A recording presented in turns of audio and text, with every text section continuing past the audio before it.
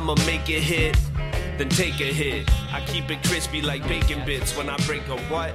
You little widgets don't get me when I display my gift. Then Well, I you don't know can what take a you seat, put take there. a knee. You could always take a weave trip. clean into dirty or Silly dirty into glitches ain't clean. making Like, it dough doesn't, when I like... make the script. I think it's harder to Probably have be to dirty take and then it work your way to clean. It's just, like, easier to be clean and then just add dirty elements along, maybe to exaggerate the joke a bit, or if it's, like, a clean story, just throw some, just throw a little buzz on it, a little pizzazz. Yeah. We need to wait because this is a great conversation. We need to hold on to that. So hold on to that thought. Hold on to that beautiful thought. Do you guys want to start? Yeah. Okay. ASA podcast. Jesus, you're the point man. All right. So introduce yourself first. What's up? I'm Jesus Rodriguez, stand-up comic from Detroit. Okay. Go ahead, sir. And I'm Jack Reeves, and you're watching Disney Channel. That's great. That's great. All right. So the whole point is to get, like the long-term plan of this podcast, right, is to just have like all sorts of like creatives from the area, right? But like obviously right now, I just like cough as much as you want. Cough as much as you want. Dude, that bong is crazy. That's funny. That is essential. That's funny. But anyway, right now, obviously, like I'm super. I want to get to know all these comedians, right? So the concept is like I pick a comedian, and they bring their comedian friends that they kind of run with, and then we get to kind of see what makes them tick. So, what made you pick Jack? I was because you had hit me up, and then I was at Ghostlight having a drink, having a bevy, and then I see Jack, and I'm like, hey, Mark asked me to be in a pod. Do you want to get on with me? And I was like, we need to find a fourth. Yeah. I was like, but I can't think of anyone. He's like, I can't think of anyone either. And then Nick was supposed to join us, but my bad. I kind of ruined that because that wasn't a free Thursday. No, it's all good. Yeah, I kind of just mentioned it to Nick briefly at the end, but or like late last night. But yeah, I was thinking Kevin Rodriguez, but I think Kevin's already been on the pod. That's cool. I mean, honestly, I do not care who, like, how many times. Like, if someone wants to, I would be like flattered if they want to come on twice. Yeah. But it's like it's kind of like nice. Like the whole point is to like pick someone and then they bring their crew and then let almost like me get out of the way a little bit. So I'm not gonna like. I guess we're crew now, Jack. Yeah. Heck yeah. You guys are rolling deep. It's good to be here. I just thought Kevin would be cool because then it would be like 3 Rodriguez's. Oh. Me, Kevin, and Jesus. Respect. Now, how old are you, Jesus? 30. Okay. Turned 30 in March. Okay. You turned happy birthday. Belated. Crazy belated. How do you like 30 so far? Everything hurts now. Get out of here, man. I'm more prone to injury. Get out of here, It's man. just like I know, like if I like back in my younger days, like I could just get up and go. Yeah. And now that get up and go involves like stretching and eating right. Get out of here. Like what kind of like get up and go? Like what are you? Walk me through. So now you're yeah, waking get up. up and go. You're waking up and you're getting a little. Like, do you stretch daily? I try to just do the the yawning. Yawn stretch. The yawn stretch. I try. The Winnie the Pooh yawn stretch. Yeah, I have like my lower back kind of hurts a lot. So like usually in the morning I try to stretch it out. Yeah. Especially like I lean against the frame and then I do the stretching of the leg. I forget what it's called. I looked it up on YouTube. Nice. Supposed to help Hell nimble yeah. you up. Nice. And Jack, how old are you? I'm 23. Dude, you're a Oh, for puppy, real? man. Yeah, I don't know. I don't know. I'm kind of inspired to be here because I know you're like a coach and you're like a physically fit guy. Oh, so I was thank kind you. of hoping that like we could get some advice. I mean, I know Jesus mentioned to me when we pulled up that he's been trying to work out a little bit more. I'm always Yeah. trying to get in a little bit better shape. So Yeah. like, just help us, Mark. We could do a heart attack. I'm trying to get me and Lewis Carr. We're supposed to do the Shout heart. out Lewis. He put in work. Dude, he looks good, man. I haven't seen him in a while. He looks I good. can't wait to see you, Lou. I have not been around. I've been kind of MIA. Yeah, I haven't seen you around. Yeah, that's a long story, but not a long story. It's a stupid story, but I've been MIA, so I just saw like a picture of him, dude. He looks great. But we could do the heart attack workout if you guys want to do it at the park. I mean, the name of it doesn't sound like the most fun. No, it's not fun. It's miserable. That's the problem I have is like when I go to the gym, like people are always like, you got to push through and it'll Yeah. like, you're going to feel like the first couple times you go. And then I'm always like, I don't want to feel like shit all the time. Ooh, see, I'm trying to like get miserable. But Oh, why? that's- Like, what is fun about that? Just What because is you know, fun? like you're doing good No. for your body. No, I don't know. No, I don't know why. I don't know. It's probably maybe it's like an excuse. You know, if I'm like miserable now, I can do some hanging out later. That when I was like a year ago, actually, what I was like running heavy right before I started comedy. You ran a half marathon or I marathon? ran a half. You ran a and half. I was gonna do the full, but I got injured. Same thing After Yeah. 30, Yeah, no, it was my IT band. I was like, I overdid it. That's what like the PT guy was saying. Yeah. Like, I just overworked it too much. Not Yeah. enough recovery time. I just Too went much get up and goes. too hard, too fast. Basically, I didn't ease into it. Yeah. because I was like, but like back to the pain thing. Like it was one of the best things about running, like running those longer distances. Like once you hit like those 8-10 mile runs. Yeah. Like just like that shower after just drenched in sweat, and it's basically the most guilt-free fun you can have for the next day, as long as you work out either the following day or the day after. It's like the most guilt-free fun you can have. Yeah. You don't feel guilty about grabbing a slice of pizza. No. You don't feel guilty about having the extra beer.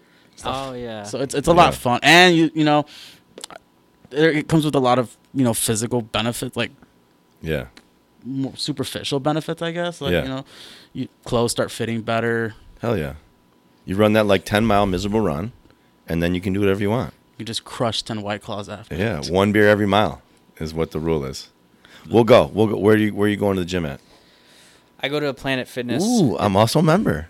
Are you the Same. black member? Where Dude, you I can go to anywhere I want. You See, guys are I have rich. that, and I like it because I'll go to one every a different one every 3 months. Yeah. And then I'll be like, all right, that's it for the next 3 months. I had the black membership, and then I just downgraded Okay. to just like the single gym. It's like the new gym out in New Center, right where that new Detroit Yes, Pistons facility's at. Yes. Just because I was like, oh, I'm gonna work out at any Planet Fitness, and then I had that for the longest, and I was like, never touched Yeah. any other Planet Fitness. Dude, I just got back from that big road trip, and the Planet Fitness was money for the road trip because they're everywhere. So I'd like I would like go somewhere or like get kind of like in the woods for a couple days, and like there'd be no shower. Why my camp shower Oh, that broke. van life. Yeah, the van. Well, trailer life, not van life. I'm not riding the van.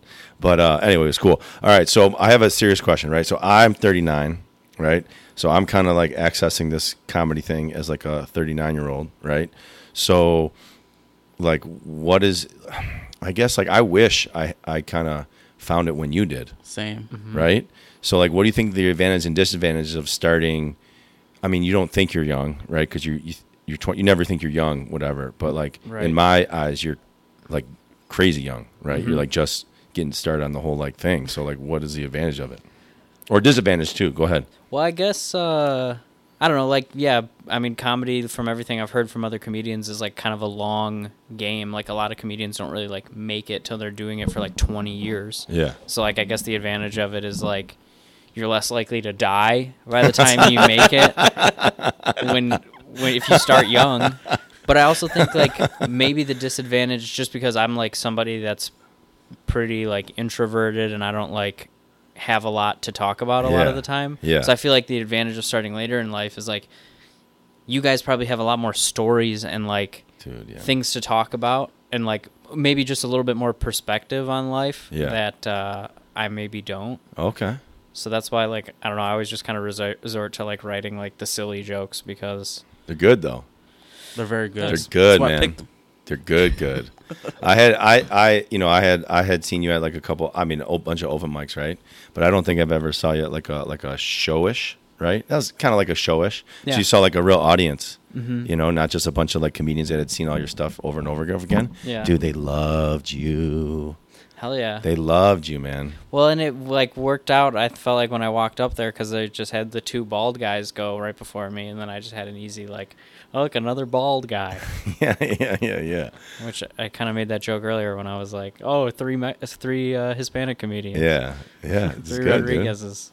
Now, what made you start? So you started at what, 28? I started at 29. It was like May 13th or something like that, 2020. I remember. 21, yeah. I remember. I have a distinct memory of you. Maybe it wasn't your first time, but it was like when maybe your first five at the. Your brother was there too. And that's why I like distinctly remember, because I was like, who is up? Yeah, you up? Or what's going on? Because you guys are twins. And gosh damn it, Parts and Labor. Oh, yeah. That was probably early on. Yeah, it was way early. Because my brother came, to like one of the first 10 for Yeah. sure. And then he just never came back out. Well, yeah, right. I mean, what's he going to do? Come to everyone? Well, what made you pick it up kind of at that like late 20s thing? It was pushing late 20s. No, it was, I've always wanted to do it, right? Yeah. I've been a fan of stand-up, I'm guessing most of you, like both of you, Yeah, my whole yeah. life. And then just like, my friend just gave me a little push. She like was like, you know what, just do it. Just go. You're not going to be happy till you do it. You need a new hobby anyways. Okay. So I went to an open mic. I didn't go up. I saw a couple people bomb. And I was like, okay, I can do this. Like I can, no offense to the comics that Yeah. bombed, but like, you know, it helps seeing someone not do as good. Yeah. And then I guess I just like, I was like the next day I was like texting my friends. I was like, I'm going to do an open mic next week. I need all of you guys to hold me accountable and like just talk a lot of crap about me if I don't go to the mic. Yeah. And then I went, first mic was at Trixie's Bar in Hamtramck. Okay. And then just, That's an intimidating one, because there's a lot of good people up there. it is intimidating, but I feel like they're so welcoming to the most part, Yeah. and half the comics aren't paying attention to your jokes anyways. Yeah. Yeah. Yeah, I feel like there it's like either the crowd's great or Yeah. it's just comics, and then you're like, all right, this is just kind of a usual open mic. I love Trixie's because it feels like relatively low stakes in the sense that like you can just try new stuff. Some comics will listen, some won't, and then you're like, all right, this is pretty average, I would say. Yeah. Where was your first one at?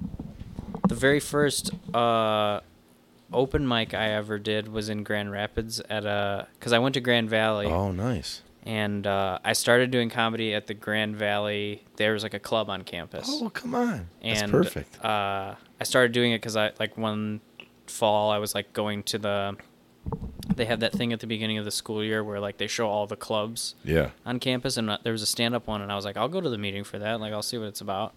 And when you go to the first meeting, they don't tell you this, but they're like, hey, since you came to this meeting, you're going to do 3 minutes of stand-up like tomorrow. Oh, And I was like, that's smart though. yeah, That's smart. And like they were like, no questions. It's like you can not show up, but at that point, like you're just bailing on yourself. So Yeah. they're like, we're just gonna I say like you're gonna that. do Trial 3 by minutes. fire. Yeah. Yeah. So then I would like freak the hell out because I was like, I don't know what to even talk about. So then I went home and I wrote this whole thing, and I like skipped classes. I just practiced it, like I rehearsed it. Yeah. And then like I practiced it all day, and then like 30 minutes before the open mic, I like had a freak out, and I was like, or before the show, I had a freak out, and I was like, this feels too rehearsed. I got to do something different. Yeah. So then I just told like a crappy joke, and it just went terribly.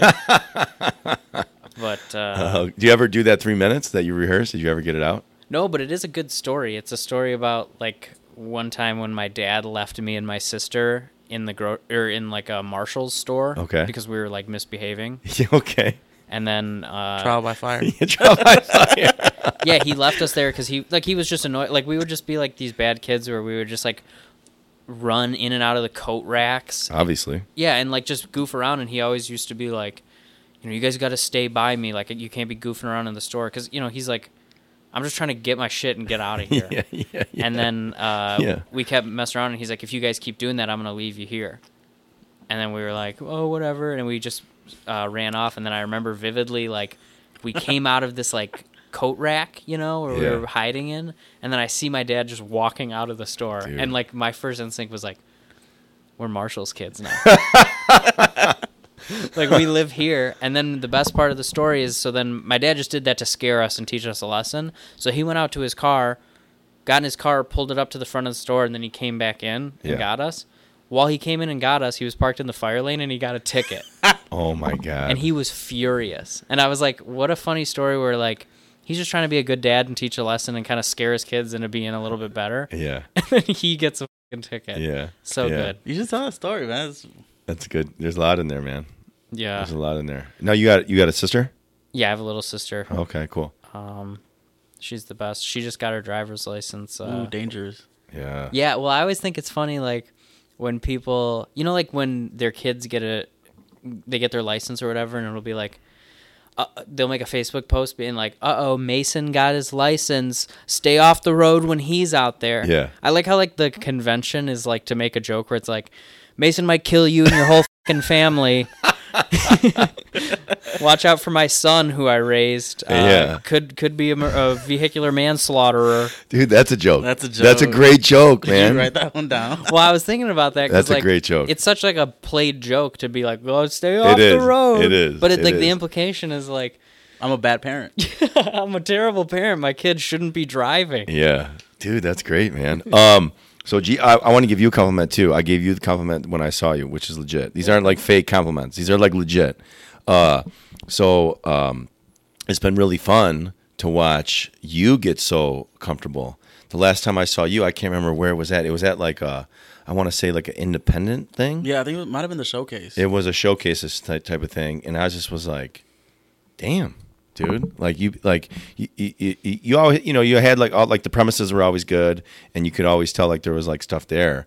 But like the last time I saw you, you just like look comfortable. You look like in command. So that's cool. It's fun to see that. Thanks. Yeah, that's fun to see that.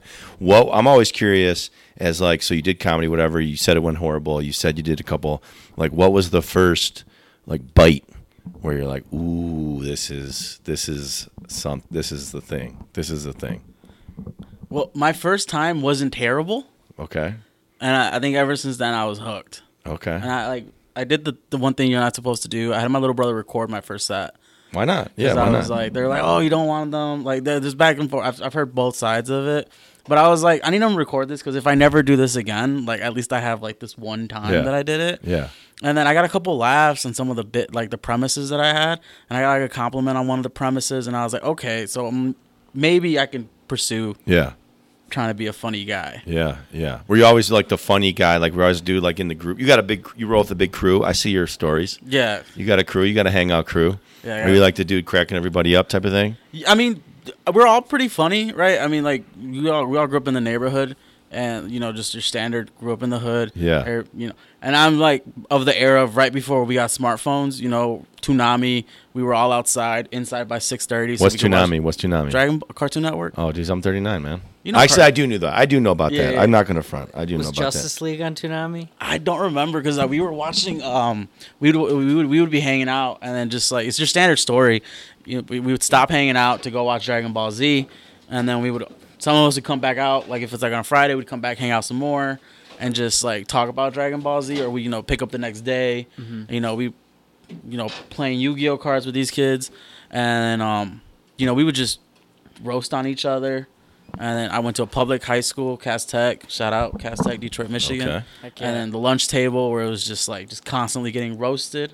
And then I remember first time I roasted someone back because I was pretty timid like freshman and sophomore year. Yeah. And then I was just like, I'm done being timid. Yeah. And I just roasted someone back, and they're like, oh, watch out for Jesus because he's going to give you the jokes right back. And then that's when it started. And then I guess I was pretty good at telling stories Yeah.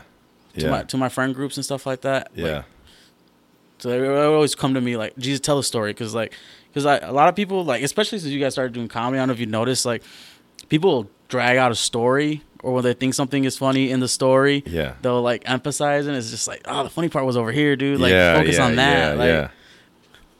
Too much build up, not enough payoff. I was always the storyteller, right? Major key. Major key, but it's hard for me. Like I'm like, because you're more aware, right? Because you like right there, you're like, oh, Jack said that was funny, that was good. Like put that in, write that down. So like when you say something or like you throw a random punchline out in a conversation, not on purpose, I'm always like, dude, put that in the phone, right? Put that in the phone. But with a story, I can I'm telling a funny story and I get everybody laughing, but sometimes I have trouble getting that story that's making them laugh Into a punchline-y thing. Because if you watch those, like, you watch someone's stand-up special and they close with a big story, right? A lot of times that's the case. If like I've noticed that even though they're telling a story, they're breaking that story up. Even if it's like like Kevin Hart, when he does it, he has like catchphrases. Yeah. And he just says the same like catchphrase, which is funny. But it's like when that story maybe have a 30-second narrative, he'll hit that catchphrase every 10 to 15 seconds to like keep the jokes every 15 seconds. Mm-hmm. So I'm having trouble figuring that out. So because I don't do many stories now. It's just really hard when you have like 5 minutes on an open mic. when I'm telling a story to my friends, I basically just write down the parts of the story that are getting the laughs, not the build up, none of that. So I break the story down just into the laughs. So I know like these are getting the big laughs from my friends. Like I know these parts of the story are funny. So so you just trim all the fat off of the story. The only context that's necessary to make the funny part funny is what I keep in. Oh, so you're getting the laugh, and you're taking that part out, and then you're reverse engineering the back part. So you tell the whole story, sense. Whatever's funny, whatever's getting them rolling, that's what you write down, and then you just break the story up into just the funny parts, and then you just build your standard joke around it. And then you can like, if you can kind of identify those spots where you're like, okay, this is like a punchline or this is like a funny part, then you can like start to like just either be like elaborate on that, where you can just like, then you're like hitting more punchlines, or you just have like a weird thing that's kind of going off track. But then like, you know, I don't know, I always kind of view it like you kind of have like pit stops along the way of your story where you're like, okay, I know like maybe these 5 details are like funny about the story, and then when you get to that one detail and that hits and lands, then you can be like, okay, add a little bit to it, tag it, go there, and then you're back on the story, and then you're kind of like branching off, and then like, at least the nice part with stories, especially like ones at the end of comedy specials and stuff, is like there's normally like some level of like awareness or enlightenment where you're like, wow, that was like a cool story to even hear, and the fact that it was hilarious is great. And like stories are cool because like, I mean, we all have cool stories, you know? Like I always think about like storytelling comedians, like we all have like stories that we share with our friends and stuff. And I'm sure you have stories that like, you know, from your past where like you've told them so many times that you already know the beats of them. I got the beats, yeah. Yeah, and then like you retell them with friends and you already know the beats. And stand-up is like that exact thing. Yeah. Because then you just have this one story where you're like, I know there's going to get a laugh there. I know I'm going to expand on it a little bit there. I'm going to get back. They're already going to know the story's funny and they're going to be on board. And then like... Yeah. Yes. Part of the really cool thing about this podcast is I feel like I'm taking a free like master's comedy class, because I'll get like everybody's I get like kind of like the way their brain works a little bit, and then I'm like, oh gosh damn, like that was golden. I tried, would you guys be interested in this? So I'm trying to get like a one of the local bars in Clawson to like give me their back room like on a weeknight. And so I would get 10, it'd be 10 people, be once per month. So it wouldn't be like played out. It'd be once per month. I would sell tickets cheap. Like, honestly, I just want to sell tickets for $5 just so I would know. That's a major key. I know a lot of people are scared to sell tickets, but I'm like, sometimes you got to. I want to know how many people are coming. Yeah. Right? And I want to make it like, you know, you talk to 4 friends and you're like, oh, dude, I'll be there for sure. Especially if it's a once a month thing. But they're not going to come, right? Yeah. But if they buy a $5 ticket, you're like, oh, hey, and like, oh, dude, I did. Then they're coming, right? Just because they, whatever. Who cares about $5? But they'll come because of $5. But it would be a 7-minute storytelling show. Hell yeah. I've heard of the like. I didn't come up with that idea, but I want to do it around here. I've heard like that's one of my biggest gripes with like Detroit comedy open mics and like just like shows. Yeah. It's like your standard like showcase format or your open mic show up and go up, or your certain shows are pre-booked. But you know, I've gone to Chicago to do like stand up, and they have like different types of mics, right? Yeah. Where I know they have one where it's like 8-bit comedy. They do that out of Lincoln Lodge, and you know they give you up to 8 minutes of stage time, but it can only be on one bit. So it really forces you to stretch a bit out. And it's a really good writing exercise. You know, it helped me stretch out a 3-minute bit up to like 7-8 minutes, right? And then they have another one, Spitfire Comedy, where they eat a chili pepper. Nice. And then they go and do their set. You know, these little sounds miserable, but that's awesome. You know, it's just cool because it's just like brings you on your toes. It like switches up the format of how you're thinking, and we all think for the most part right on stage. I do not. There, I do not. I'm not good at that. I'm not good at that. You know, like just like, you know, you might tag a joke a little differently if, you know, someone says something in the crowd. Totally. Yeah. You know, I think just switching up the format just really helps with like, oh, you know, you just ate a chili pepper, or you're telling a story. Yeah.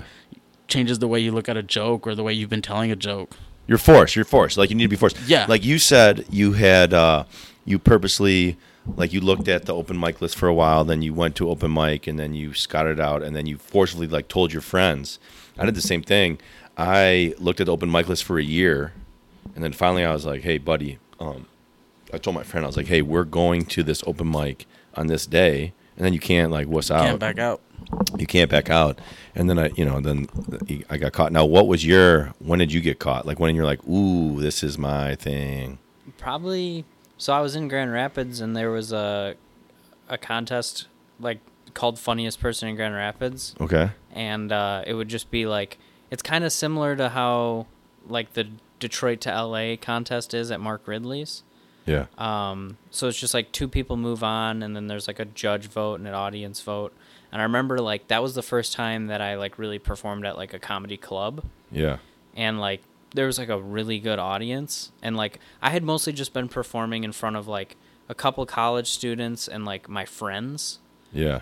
So when I did the Funniest Person in Grand Rapids, like I remember I told a joke and it got like a big laugh, and I was like, I feel like a comedian. Like I actually feel like a comedian, and like that feeling is great. I mean, you guys know, like when you get a big laugh on a joke, and you're like, God, I could touch myself or something. It's the best. I've said this ad nauseum, but whatever. I'll share with you guys. By the way, whatever you want in the fridge, upstairs fridge, those are on the table. Like, do your thing. The water runs for days. Do your thing. Heck yeah, I love it. Yeah, the water. Water.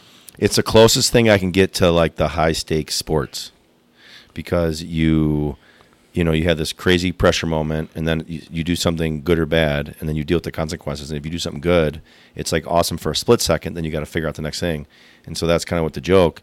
You say that joke and you put it out there, and like it either, falls flat, which is soul crushing, or it hits, and it's like the best feeling in the world for like 0.00001 second, and then you're like on to the next thing.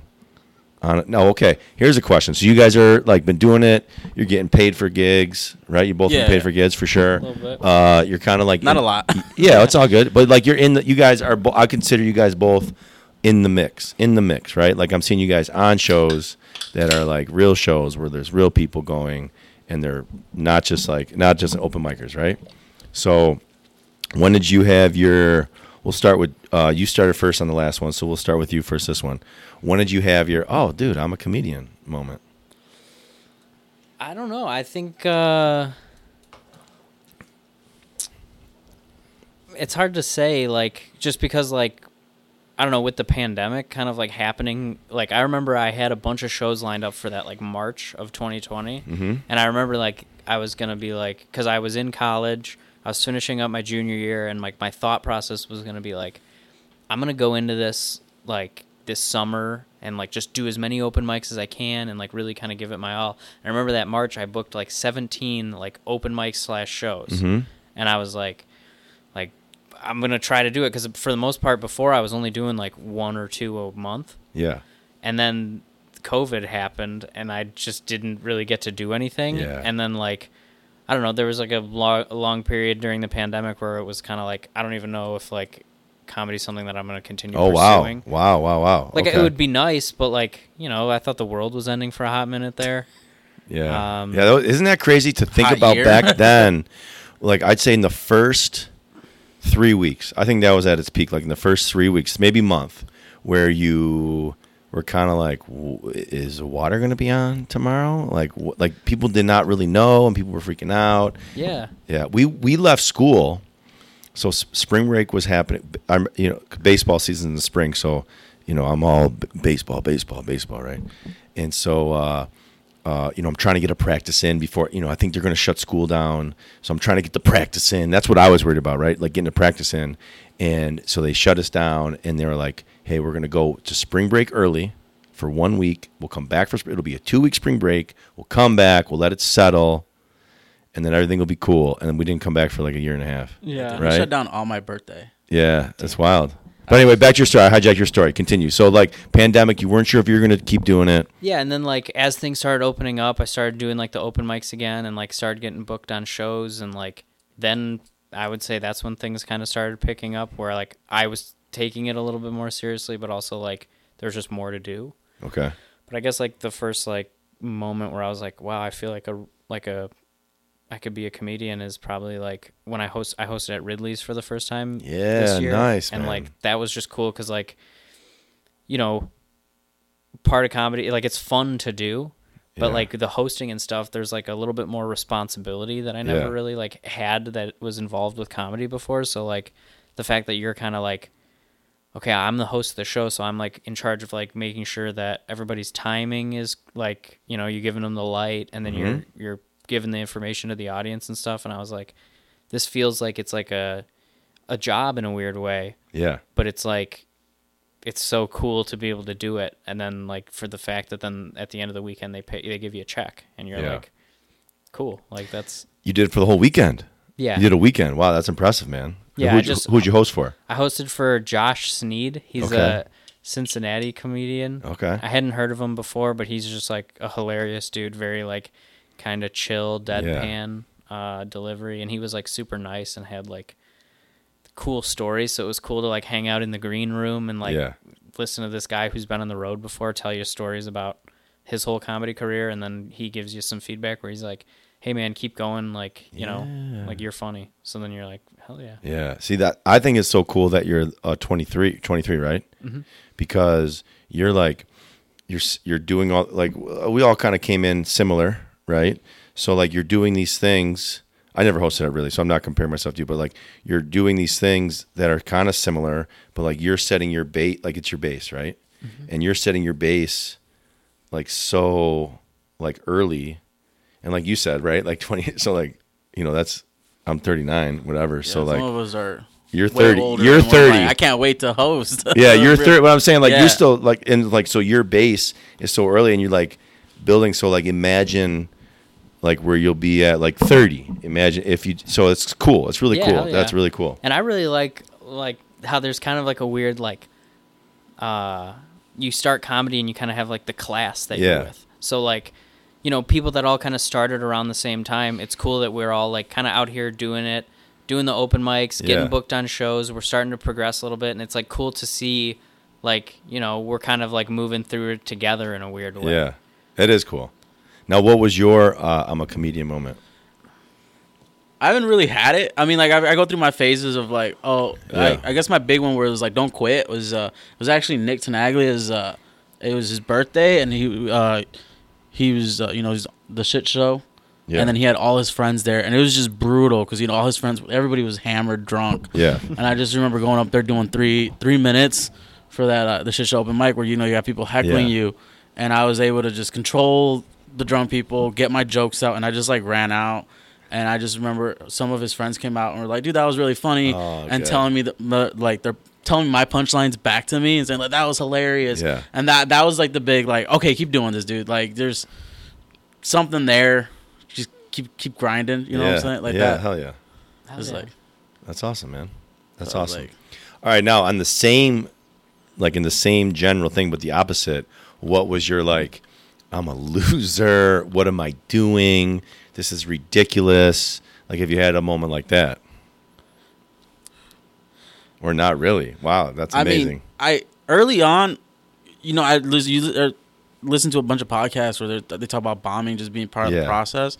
So like, I knew that if I was gonna do this, like, bombing Yeah. was just gonna happen. Yeah. And I've seen it where, like, I've seen some comics get shaken up by a bomb, right? Especially early on. Yeah. You know, they just take the bomb too seriously.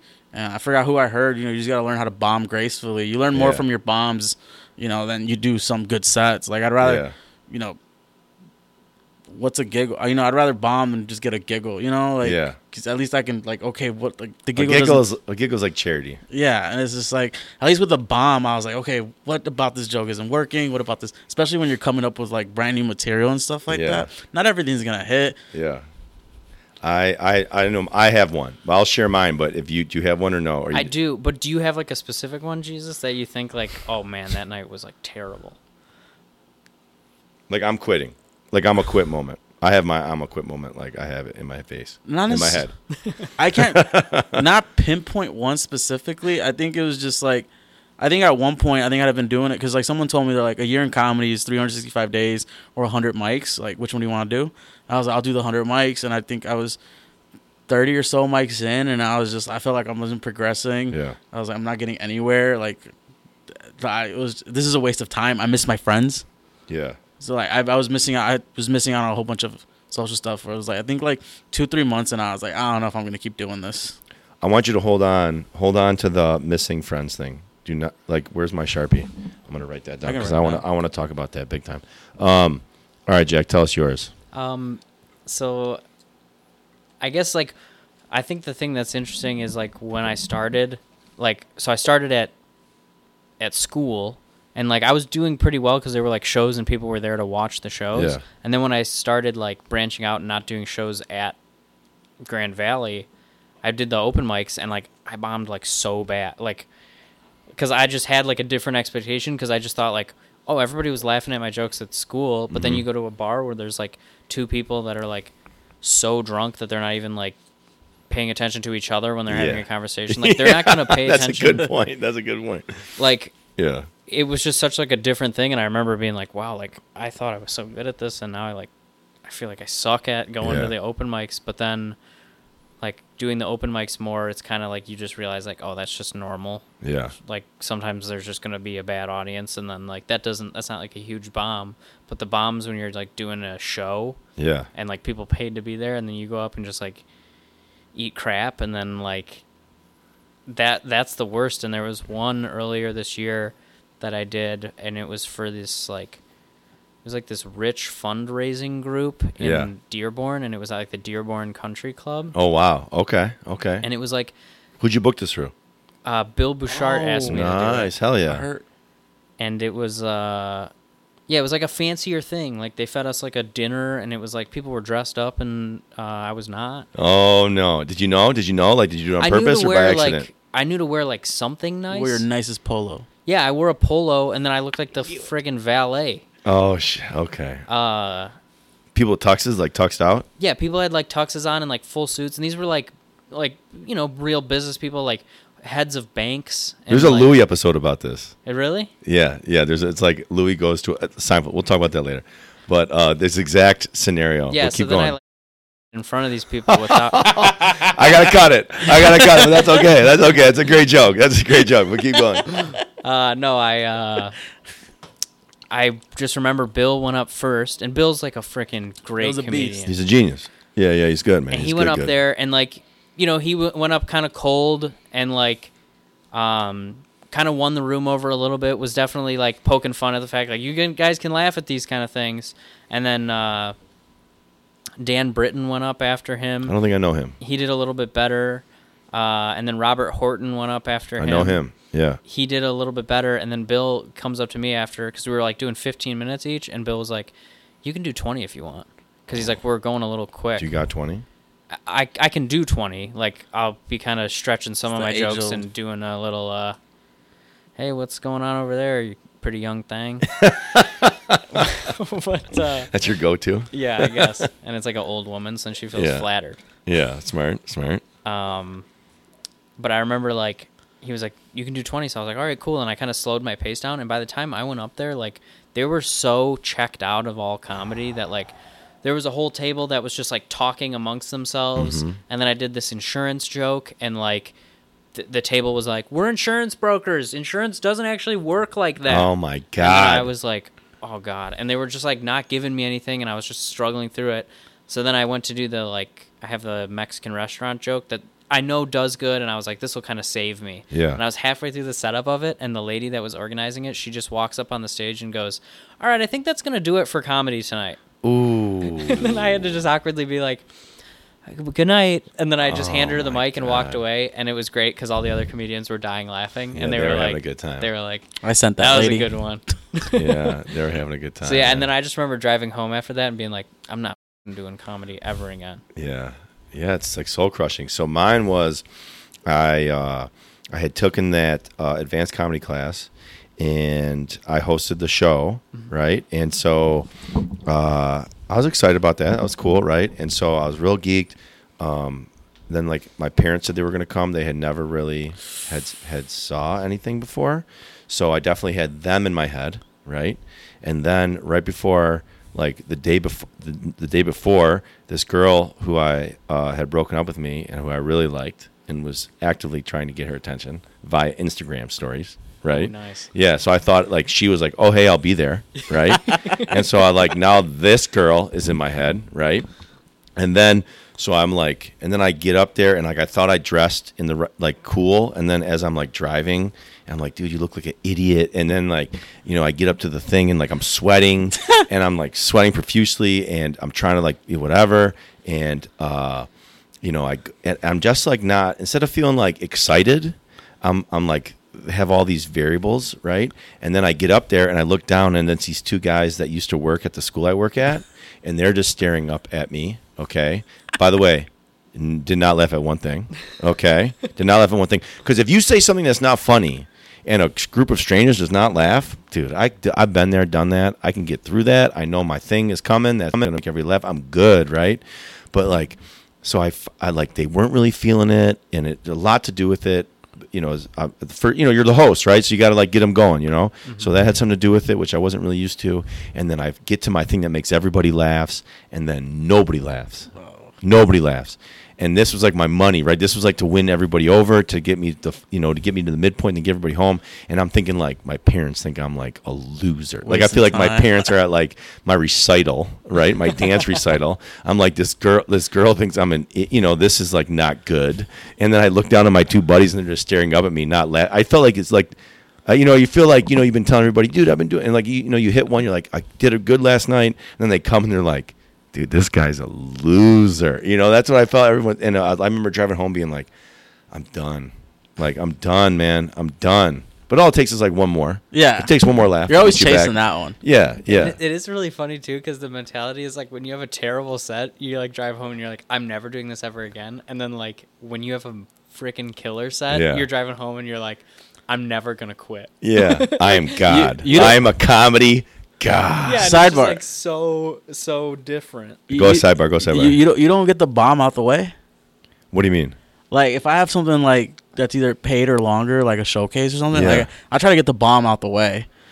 Because like I always feel like a ticking time. Like I feel like it's a ticking time bomb. So I'll try to get in as many mics out the way. So just get that. Because I don't want to be because everyone's due.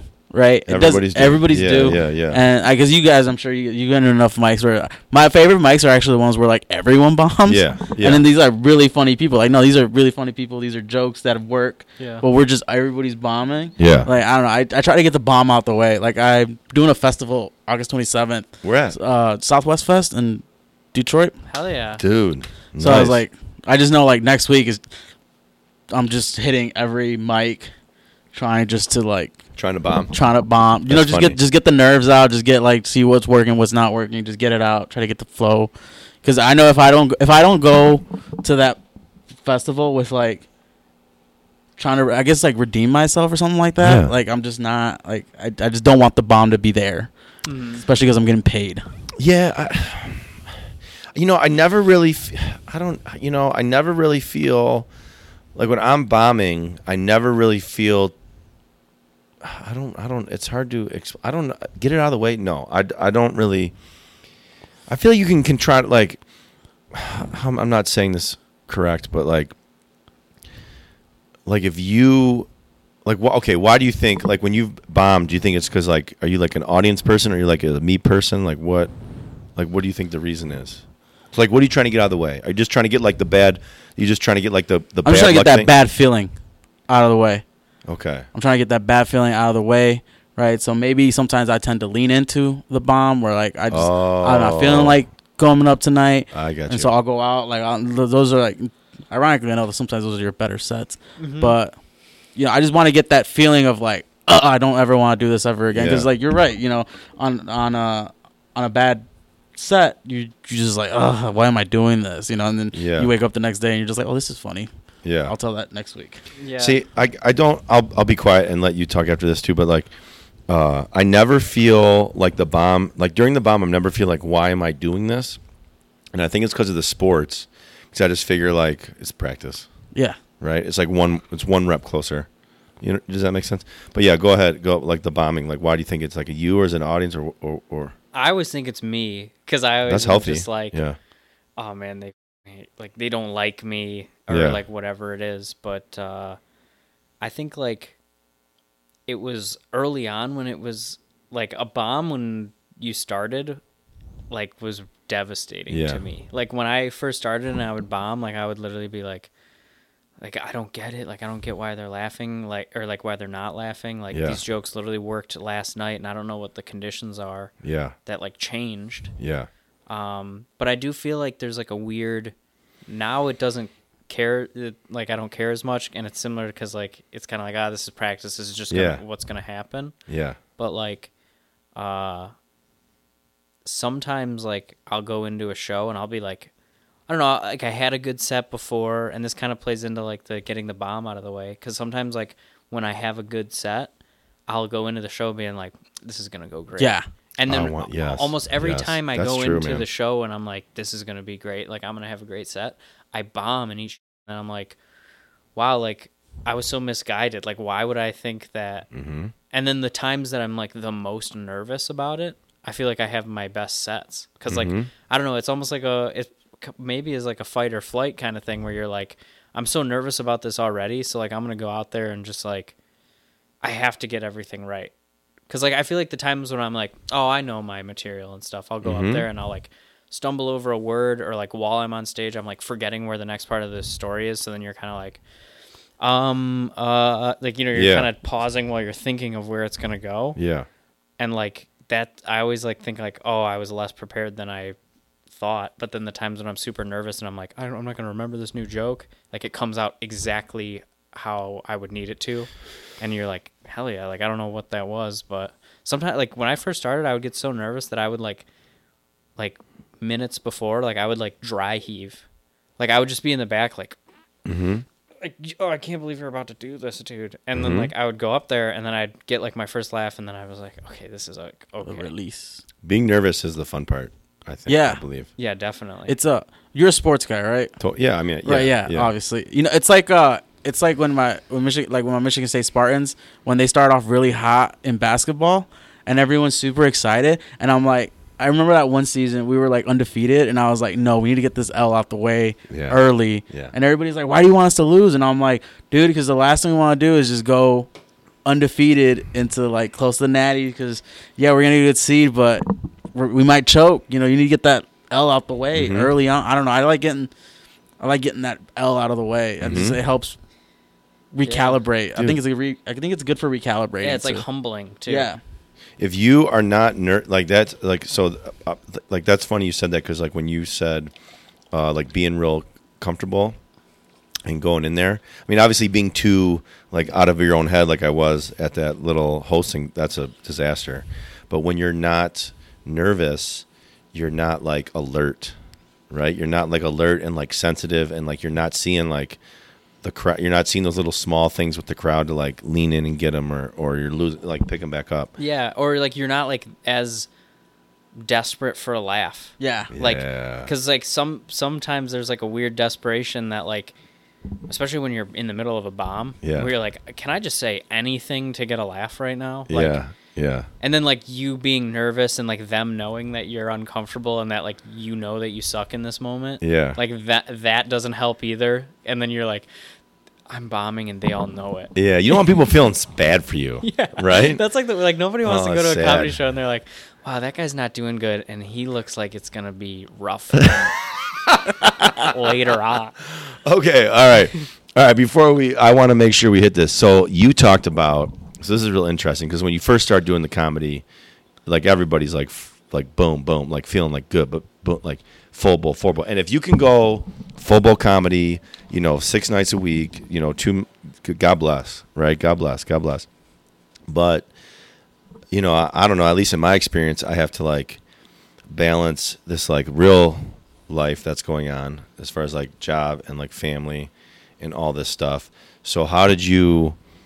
And you said, look, when you do it, you were like full in, and then you realized you're like missing your friends. So how did you find like that balance that works? I was getting fed up with my jokes. Okay. And I realized like, I do my best writing when I'm riffing with my friends, not comics. Uh-huh. No offense to the comics, but like Your homie. This is your crew right here. No, Jack but it's just Reese. like something about like something natural about conversations with your friends. You point out like dumb stuff that you wouldn't. 'Cause I feel like with comics, everyone's trying to outdo each other with jokes or just trying to be funny, and I feel like with your group of friends, like if you're the funny one, you kind of get more time. you get more stage You time. get more stage That's time. great. That's great. Because like even now, my friends don't know like when because I'm everyone's constantly writing, right? So I'll go into a story and then I'll kind of just stare off into the distance, Yeah. and I'm like working stuff out in my head, and they're like, oh, he's just writing, and Yeah. like I was missing that with my friends because like I didn't really see them, so I think it was like 6-7 months in where I was just like, you know what? Stop. You don't need to hit 5-7 mics a week. Yeah. So now I have other mics that I picked out. Nice. And I mean, luckily I've made friends with a bunch of comics, especially those at the indie. Mhm. So it's like a hangout now, which is like not a lot of pressure to be funny. Cause You're an indie hangout guy. You're an indie hangout guy. I love the Ghostlight Bar, dude. It's Yeah. a fun spot to hang. It is cool. Yeah. And $3 PBRs. Yeah. That's cool. Now, what about you? Like, are you like full comedy, or you got like a little band, or how did you work that out? I always feel like, I don't know, sometimes like there'll be times where you're kind of like, I don't know, there'll be days where I'm like, I just don't want to go to the open mic tonight. Mm-hmm. And I've had a lot more of those like lately, and I'm kind of trying to get out of that habit. But also like, I don't know, sometimes you go to an open mic and like you just kind of like wait. You put your name, you write your name down, and then you wait the 2 hours, and then you finally go up, and then you're like, okay, I just bombed for 5 minutes, and I pretty much wasted my whole night here. So like sometimes it feels like there's not like a whole lot of value being gained other than like maybe just be feeling more comfortable with the mic in your hand, telling the jokes. Yeah. So like I always kind of try to like space it out where I'll hit like, I'll have like a week or 2 weeks a month where I'll be like hitting mics, like try to hit a mic like every day or like most days of the week. And then the other weeks, like I try to just write, and then that'll give me something to like be excited to do at the open mics. Cause I think part of the frustration from open mics is like, it feels crappy to do your jokes in front of all the other comics who have heard these jokes hundreds of times, and like they're not going to give you any reaction. Yeah. But like if you can tell a brand new joke in front of some comics and then you get comics to laugh, then you're like, okay, maybe there's something with this. So like, I don't know, I just like doing that to keep myself fresh, where it's like, okay, I have these like 4 or 5 jokes that I wrote the past 2 weeks that I'm like excited about to try them, and like 95% of them just are terrible, and you're like, I'll never say this ever again. Yeah. But every once in a while you get one where you're like, oh, this is sweet, and then I'll just try to do it and then like move it up to a show, hopefully. Yeah. Yeah. No, I had to come. I took like I even seen me in a while because I was just like, I had another like I'm out moment. I'm out. Like this is like I had like hosted a show that I really wanted to host, and I got paid, and it was like there was legit comedians on after, and I like held my own. I didn't embarrass myself, and the next day like it wasn't like people were calling me to be on another show. Yeah. It was the same grindy like system, and so I was just like, dude, like what's the point of all this, right? What's the point? And I just like leaned in. I was like making that trailer, so I just like leaned into that. And then Travis Conte came on with Mary, and Travis said something. Travis is a musician, and he was like, yeah, man, when I lean into music, I do music. When I'm leaning into comedy, I do comedy. I don't feel guilty about it. And I was like, oh yeah, like you can take that time to like with your like to like live and do your thing, and then when you're like ready to go, you're ready to go and not feel guilty about like not hitting a mic, right? And now I'm like, I did what got me back? I forgot I signed up for Detroit to LA. Oh, how'd you guys sign up for that? You gotta contact Bill Bouchard. I messaged him last year. He never put me in. Oh, he'll get you on, dude. He'll get you on. Can you guys put in a word? This guy's. I haven't done working. it either. Okay. Oh, for okay. real? We're a crew. We can go on there. We can go on as a crew. We can go on as a duo. Yeah. I'll do the setup. You do the punchline, and then we do trade it. off. We'll do like a ventriloquist kind of thing, Oh, where I nice. could pretend to be the dummy. Unless you want to be the I dummy. grew the hair out for a reason. So you can be the dummy. Yeah. But anyway, I hit it and I like did good, and I'm like back. I'm like writing again, and I'm like writing more than I ever like when I was like right, idiot. And now I'm like, I don't know. I felt like it was worth it. Like I feel like re-energized. Well, I'm like excited to do it. It's like you don't stop being funny, right? Even like even if you like take, you might lose like stage presence or not being used to being on stage holding a mic. I think that's rust that one or two mics gets rid of that. But you don't stop being funny. True. Especially like we all talk.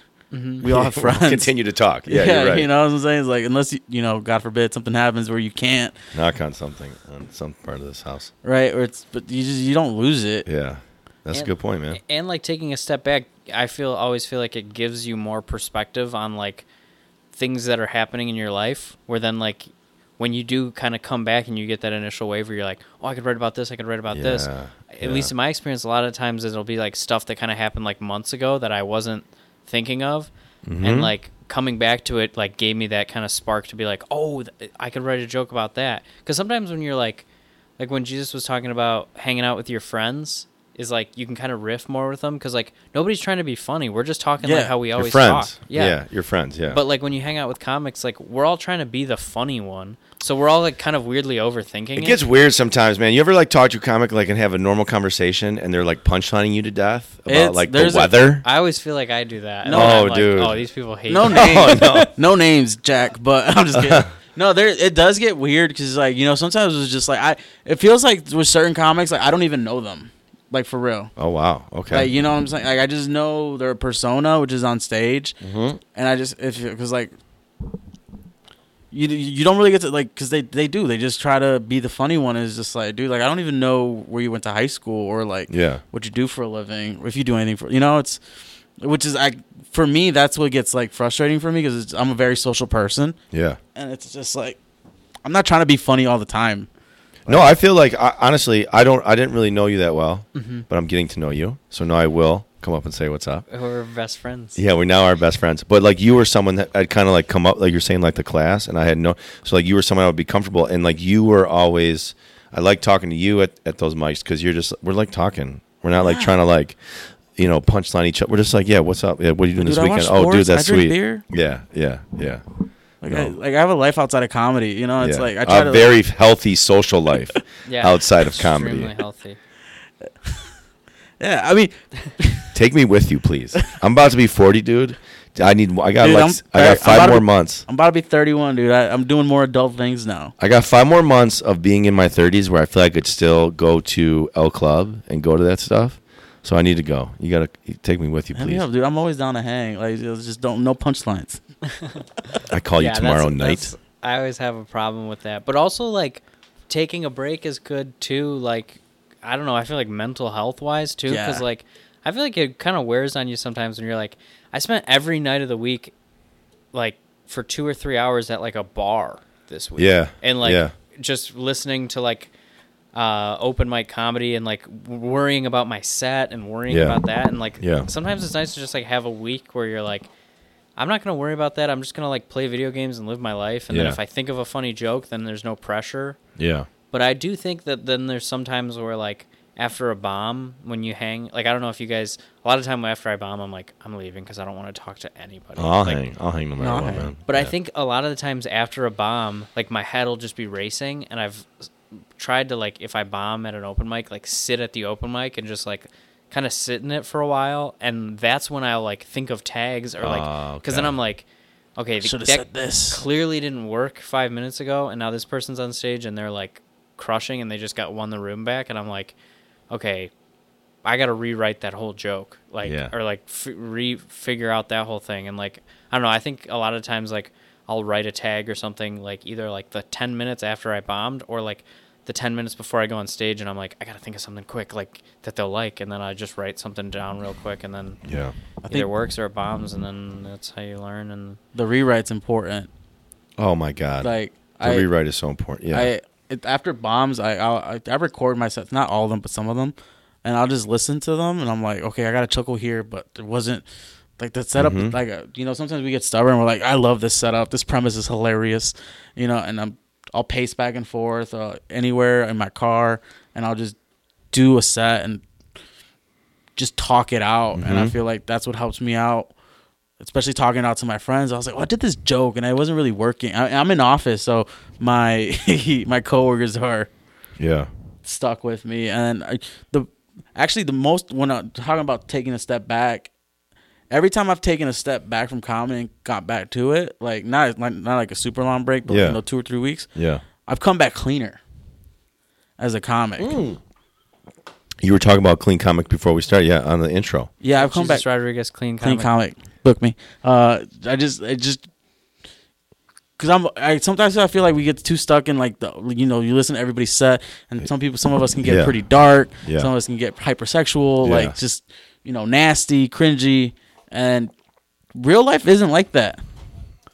Yeah, that's like what I feel like with like the social aspect is like I'll hang out with my regular friends and like they'll just be cracking jokes about like everyday stuff, and I'm like, oh, I kind of forgot that I was spending a lot of time with like people that are like happy to make jokes about anything. Oh yeah, like I don't know. I feel like you hang out in the comedian circle and everybody's got kind of like a messed up sense of humor. Yeah, and like it can make it a little like weird when you go and hang out with regular people because you're like, my friends check me. Like, yeah, they're not gonna like. My friends aren't just gonna like make a casual like an abortion joke. Yeah, I've made people angry at me just because you can like be pretty free around the comedians, and then you'll like say something and like to make fun of them, and they're like, "Oh my god, like that was so mean." That's with me with jokes about death because I'm really weird about death.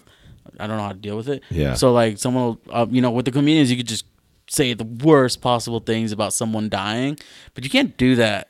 No. In a legitimate social setting, like No. you get stares. Nor should you. Nor should you.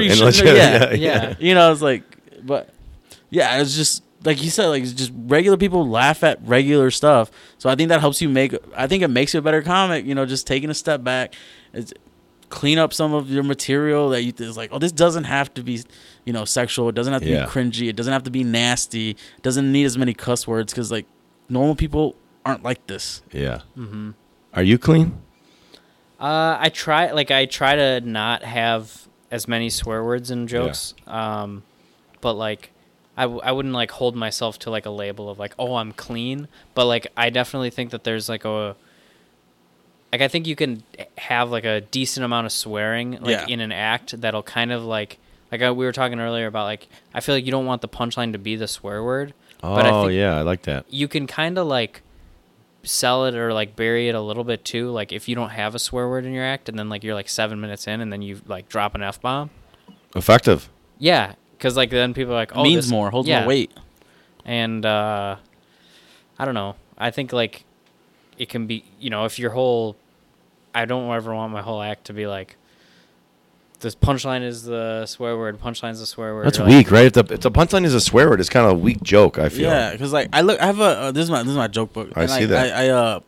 I look at the early stuff, like my first set, and there's little jokes about sex, there's jokes about like religion, and one of the best things actually a comic told me was like, you're not seasoned enough to do jokes about religion. Oh wow, okay. And it's like, and no ego about it. I was like, you know what, you're right. Like it's a heavy subject.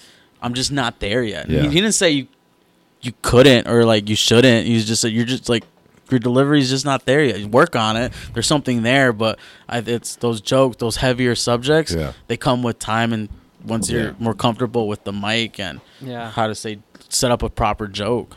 I feel that too because like there's like at least because I'm so young, like I feel like I don't want to make any jokes about like super like real like or like heavy topics because like. I don't know. I think my perspective on it is like I'm young and like sometimes you can kind of sell the perspective of like I don't get it because I'm so young. Oh, smart. But also there's like nobody wants to hear like my opinion on like Roe v. Wade. Well, it's okay for you to have opinions, right? But I mean, I think you're an like, adult. But it's like weird to like have this. In my opinion, like I'll go up there and make like a few puns and then like be like. So here's actually what I think about abortion. Yeah. It's a lot. It's a like different they're thing. like, well, who's this little rascal think he is? You got a stick. You got a little stick there. It's worked though. It works though. Mm-hmm. It's very good. I had an abortion joke, and then I rewrote it to be not an abortion joke. It just has the word abortion in it. So you had the okay. I had a joke about abortion, and then I was like, it would work here and there, but I rewrote it to just it.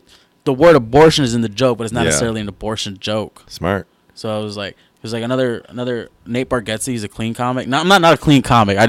But lately I've been clean. Jesus Rodriguez, clean comic. Book Clean me. Comic 2022. No, but another big thing I learned was That's like, the title. That's gonna be the title of the podcast. clean comic.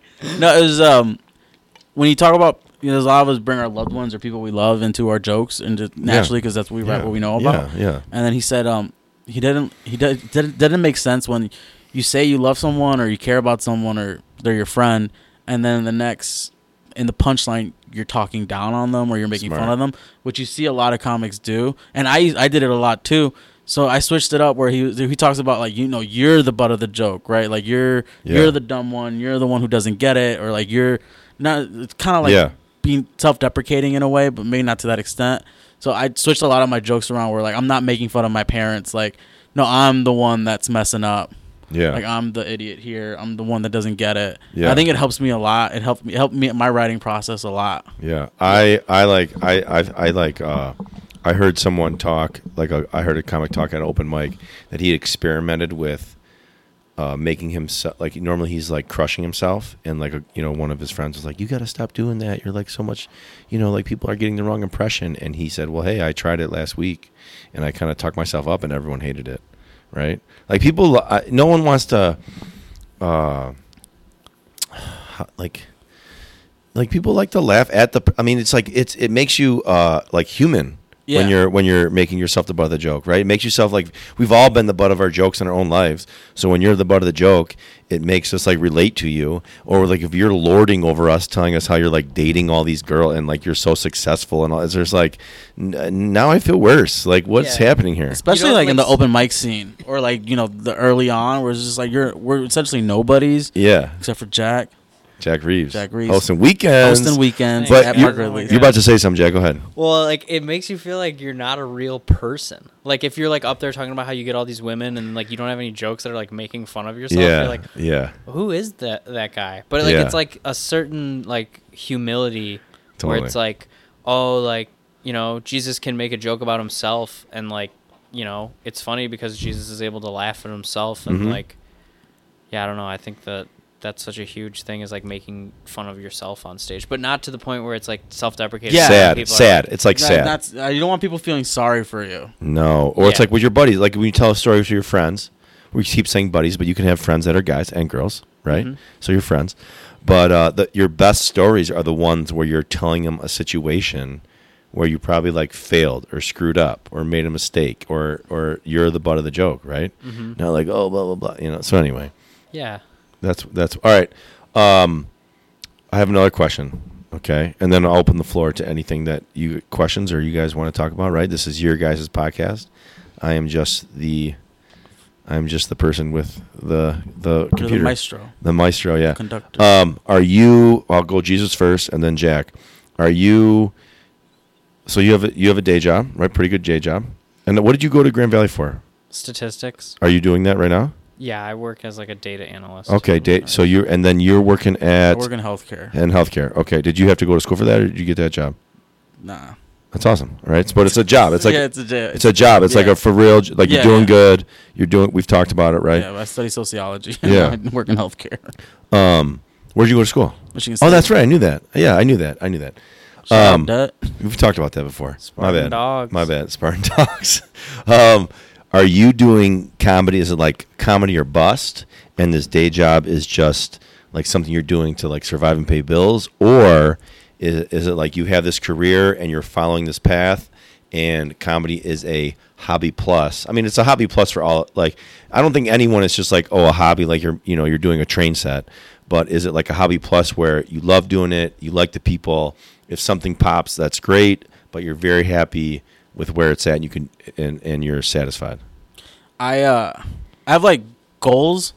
Okay. Like not goals, milestones. Oh, that's a good word. That's a good word. Yeah. Like where it's, I want to I want to get good enough and do this where my day job gets in the way of my comedy. Oh wow.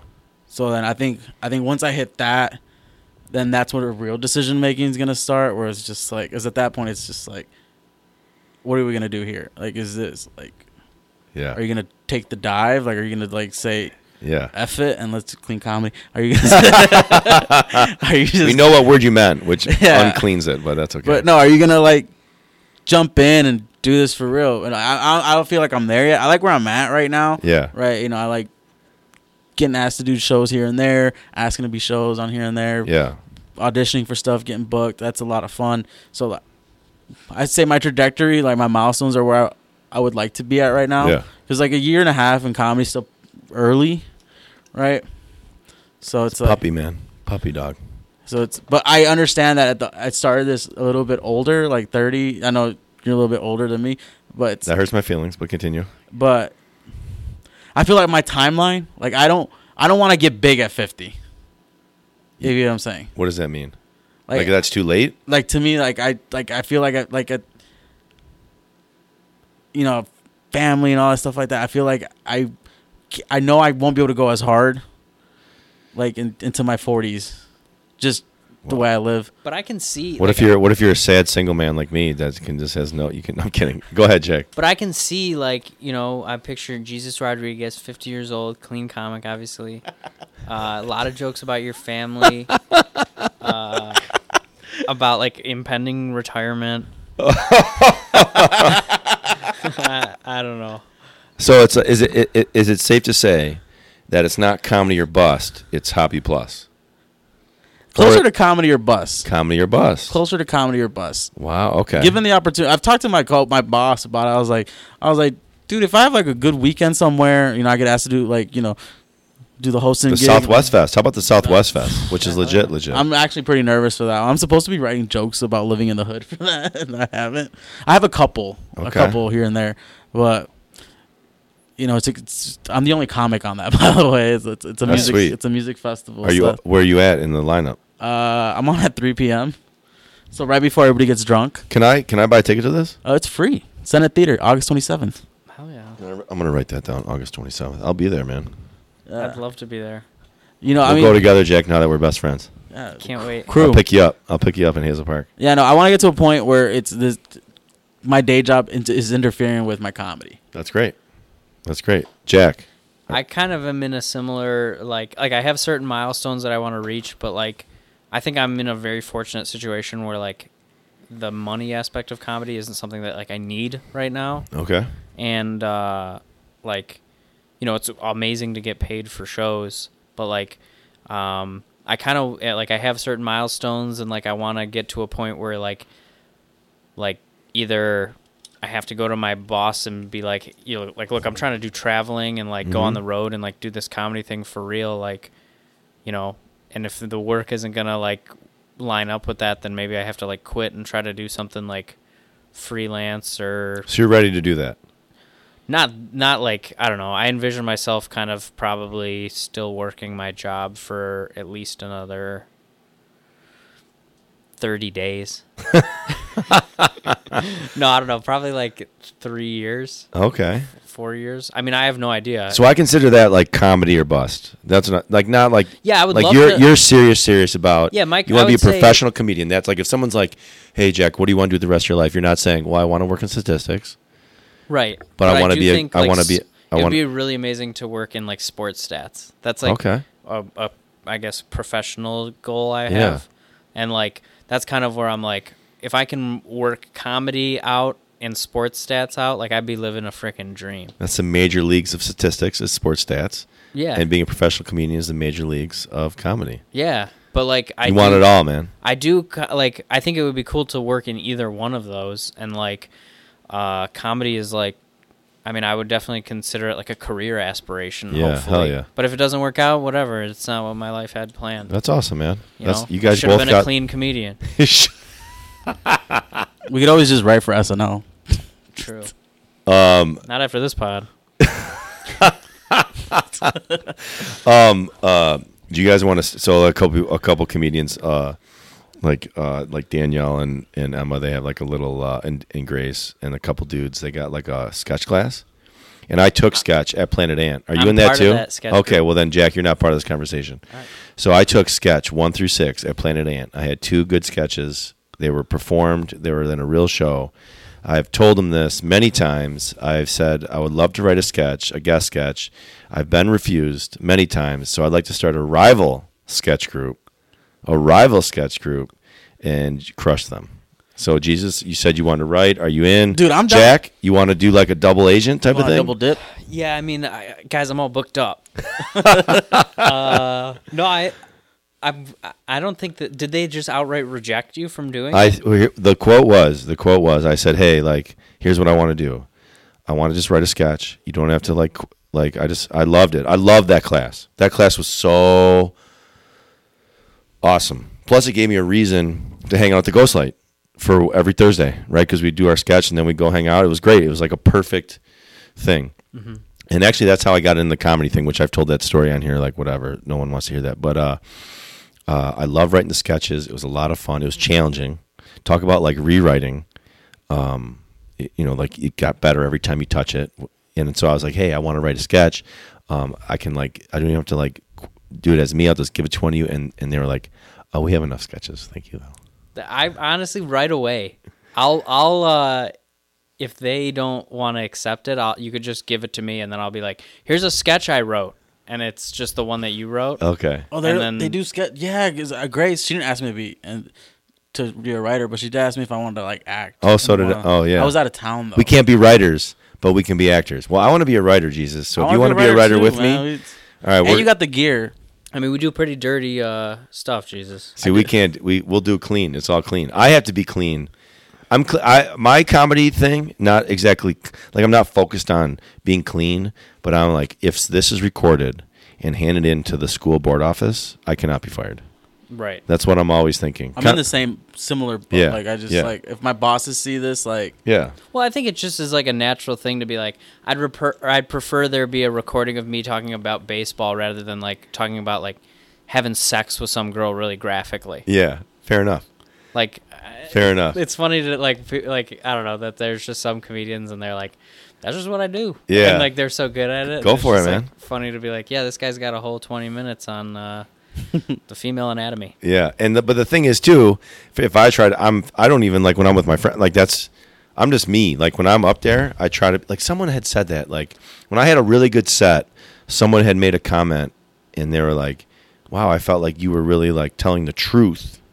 Like that was you up there. Mm-hmm. And then when I had Melanie Hearn on, this is what I'm saying. Like master's class in comedy, doing this podcast, she was like, that's the like. You know, we've talked about it. We did talk. I have talked about it with her. She's like, you are like, you're at your best when you're like pouring your like your emotion, like your true emotion is in the joke, and you take this like maybe tough situation and you create a joke about it, but you're the hurt is still in the joke, in the presentation, but it's a joke, and so I don't know. Well, I don't like. Yeah, go ahead. I'll give you a compliment because you gave us such kind compliments. Oh my gosh, thank you. I don't know. The first time I saw you was at Parts and Labor. Okay. And like, it was like kind of like when the things were starting to open back up, and like Parts and Labor might have just started back up since the pandemic. Yeah. And like I didn't really know you. I saw you and Preston Hart were kind of like sitting at the bar. Yeah. Talking next to each other. And I was like, these are like two men. Like two brothers. Yeah. And I didn't really like know what to expect, and then both you guys went up, and like I just thought with your like you had such an amazing stage presence. Oh, like, cool, thank you. Yeah, like it definitely feels like you're kind of just like being genuine, and like there's like a almost not a, I wouldn't say a conversational aspect because you're not like inviting other people to talk during it, but like it feels very like make them feel welcome. Yeah, you feel very cool. like authentic and like I don't know. I feel must like be a teacher thing. Thank you. Yeah, maybe it is. I have trouble with compliments. Thank you. I think all of us do. Well, you're blushing. I know. I'm like, good heavens, you're blushing. I'm like, ooh. Is there anything you guys want to talk about before we done like over an hour? Is there anything you guys want to talk about?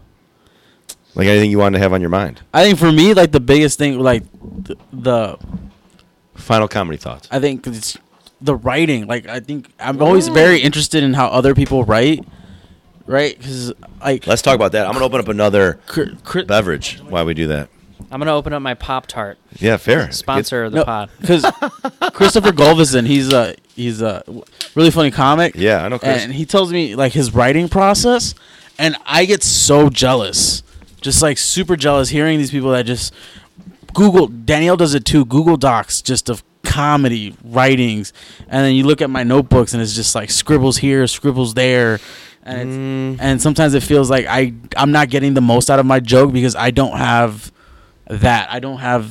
I'm not able to sit down and write out and just stretch it out and then just so I can go back in there and cut stuff out. I'm always very fascinated, like how how do you do your writing? Like, all right, well, time out. If you're writing, you're winning, right? If you're writing, you're winning.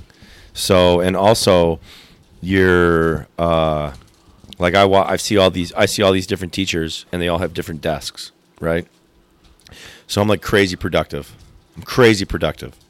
But my desk, Jack's crushing a Pop-Tart.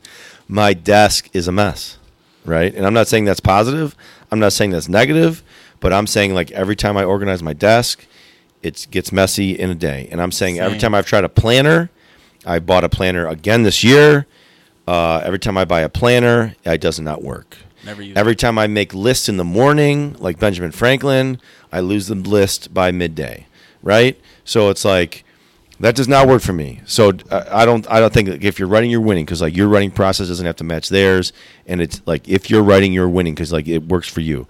When I'm at my best writing, and this is not happening lately, so shame on me. I need to get that going. And that was one of the reasons I got pissed about.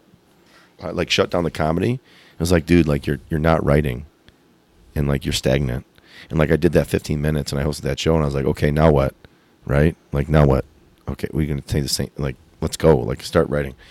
But I think like you write more if you go up. So that was that was not the best way to do that.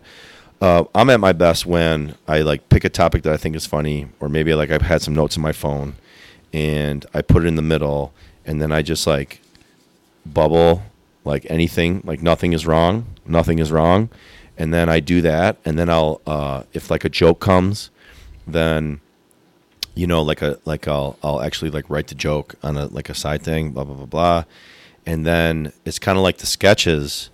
The best things come as I return to the bubble sheet, and I return, and nothing ever has come great from that first bubble or that first joke. And actually all that, like I had Sam, actually, if you guys want to do this, this would be great. I had Sam and Ryan over, and I try to have more people, but like I want to do it like once a month, and everyone brings 20 jokes. Oof. And everyone but like, or whatever, bring your 10, whatever it is. And you just like, not like do a set. We're just like around the couch, and like we're sitting in here, it's pretty similar.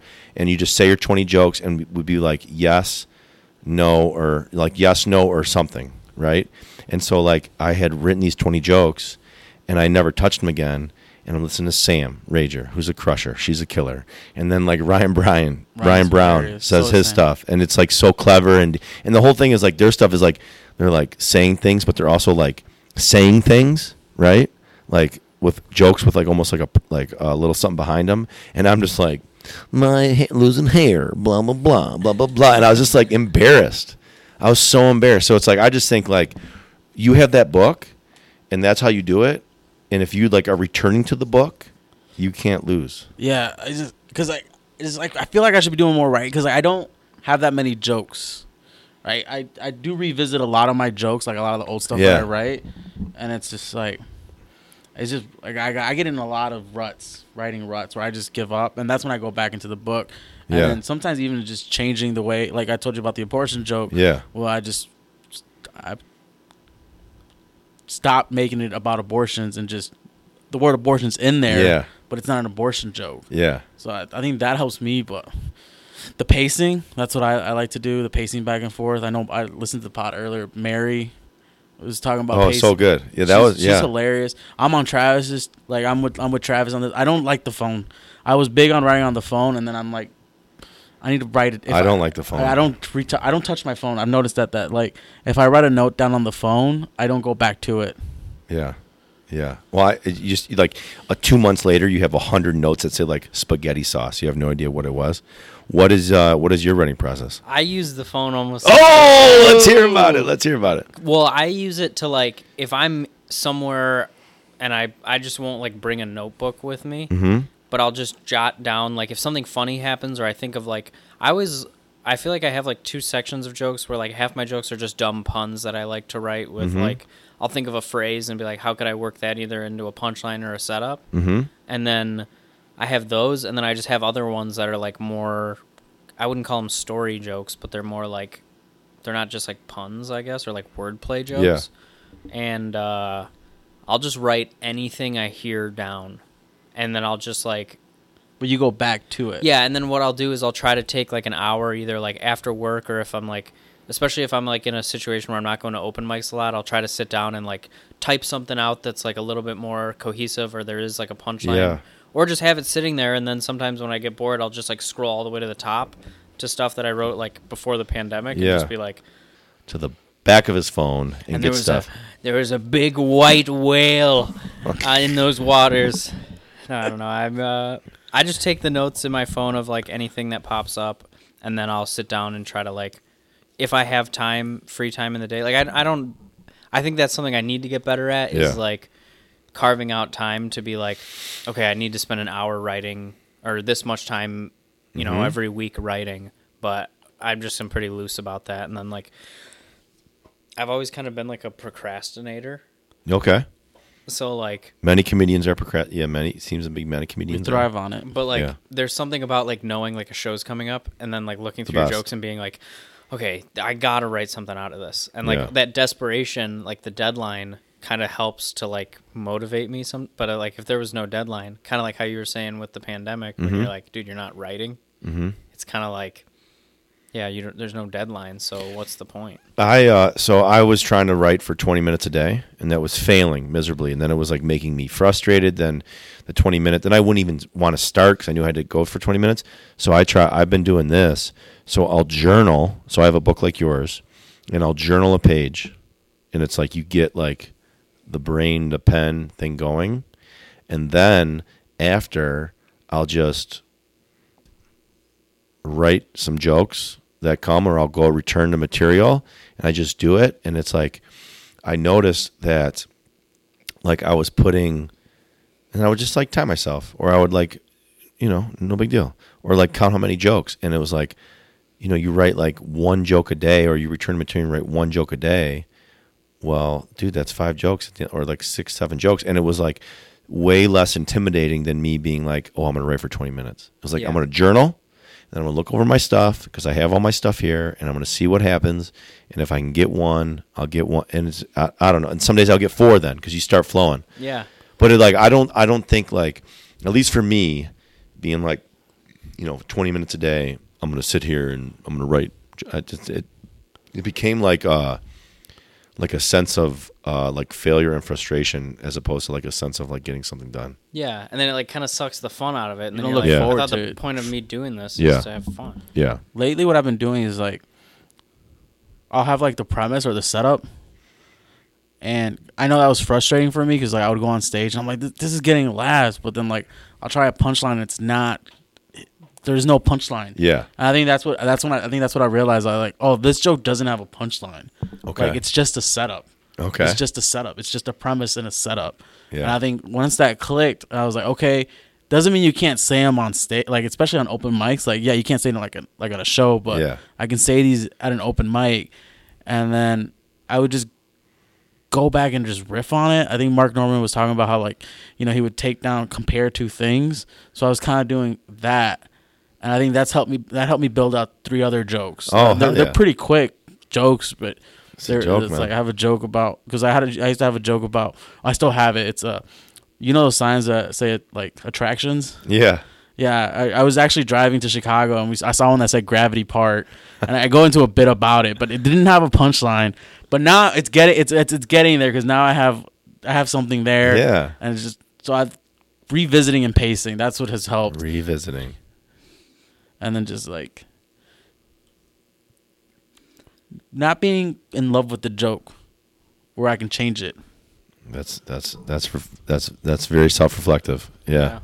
Well, and like the thing we were saying about like the compare to, that's like such a classic setup that like is such a good like exercise, like when you're like, I don't know, school's a lot like this. Yeah. And like almost the formula almost always is like 2 comparisons that everybody knows, and then one that's like really clever and like just so well thought out. Yeah. And like, I mean, I always like kind of doing those, like trying to just like write 2 random topics on a paper and then be like, how can I connect these in any way? Smart. I feel like if I would have taken the comedy class, I would have gotten there a lot sooner. Dude, let's go, man. Let's do this little joke writing thing. I'm down for joke writing. That'd be fun. To me, the one of the best parts about comedy is the process, watching other people come up with jokes. Mm-hmm. You coming up with jokes, like helping you tag.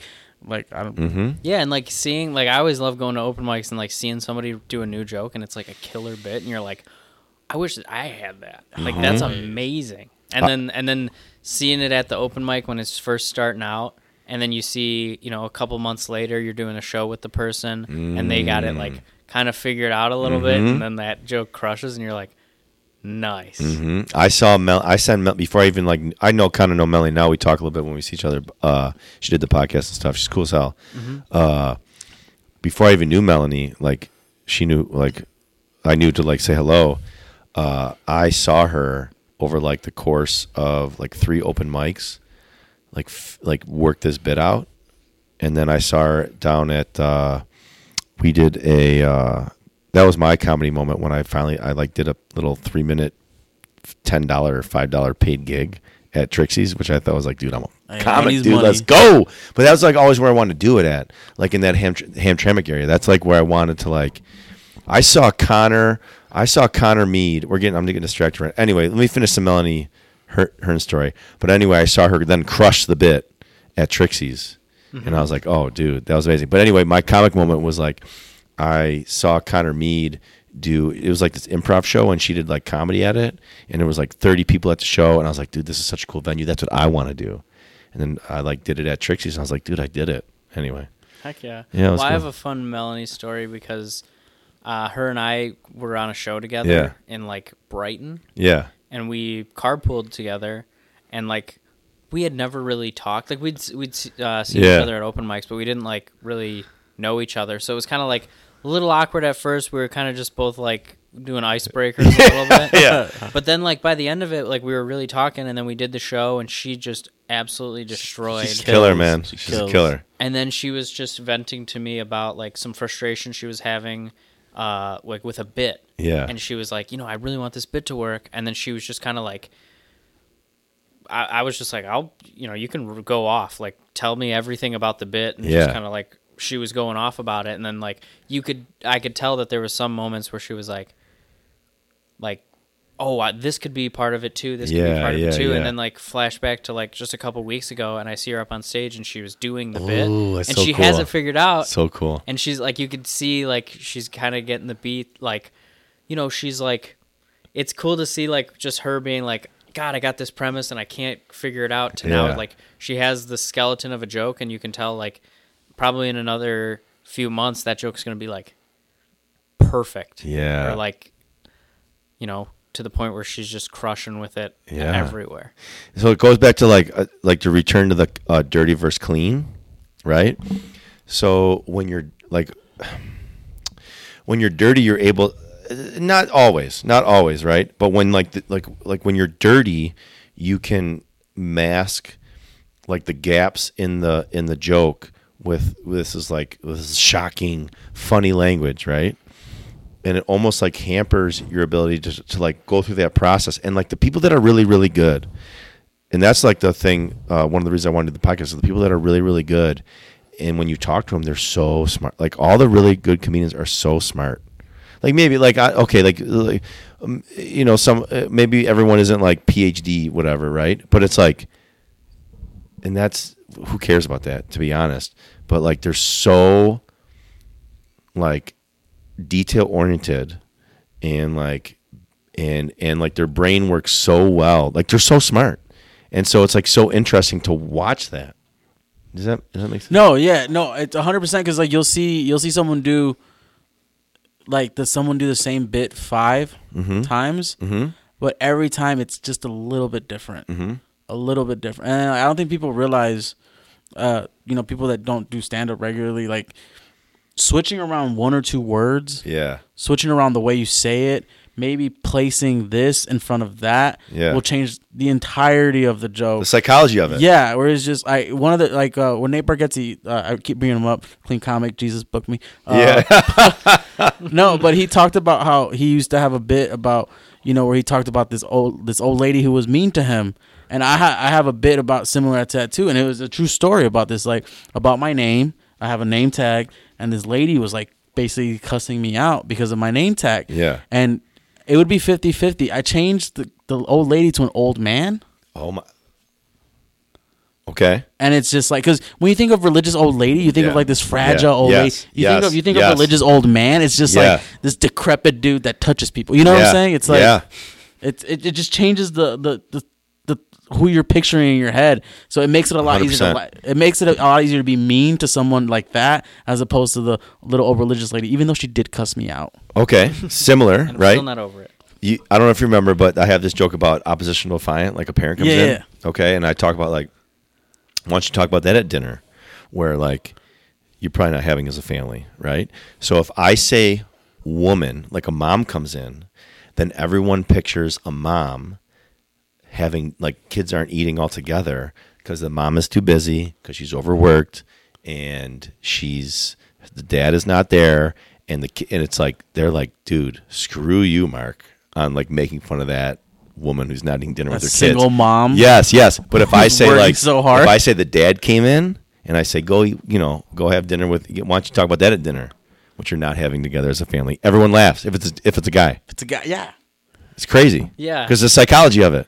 But that's like the cool part is then you kind of get this like weird like, okay, this is where we've drawn the line. And you kind of get like a little bit of like a preview into like, okay, I can joke about this, I can't joke about that. Yeah. And then I don't know, I think some of that does help like with then trying to gear a joke. It gives you a little bit better of like a sense of a compass. Yeah. To be like, okay, I can maybe make a joke about this then. Yeah. Because I really like I kind of try to start my sets like a little bit like goofier and sillier, where like you're kind of like establishing trust early, where you're like, okay, this guy's gonna tell jokes. Like there's gonna be a certain level of like weird, clever, hopefully like humor. You're goofing up there. But then you can kind of like try to sneak one that's like a little bit edgier, and then like if you've already kind of earned the trust where they're like, okay, we're gonna laugh at this guy's jokes. That's like really fun because then it kind of can get to the point where you're like, well, what else can I joke about? Yeah. I have some heavier ones, and that's why I started being lighter early on. Because when I do get to the joke about gun violence, okay, thank you. It doesn't hit as hard. I mean, the joke hits, but it's like you're like, oh, this you're guy, not being mean. You're not a mean guy. Being mean. And I never make fun of like actual gun violence. I'm more talking about people against gun laws and stuff like that. Yeah, for sure. May rub some people the wrong way, but if you're not rubbing, man, what are we doing? Yeah, if we're not rubbing, what are we doing? All right, guys, we've gone like maybe even 2 hours now. Thank you very much. Fist bump. Thank you, fist bump. Thank you, fist bump. There we go. ASA podcast. We got.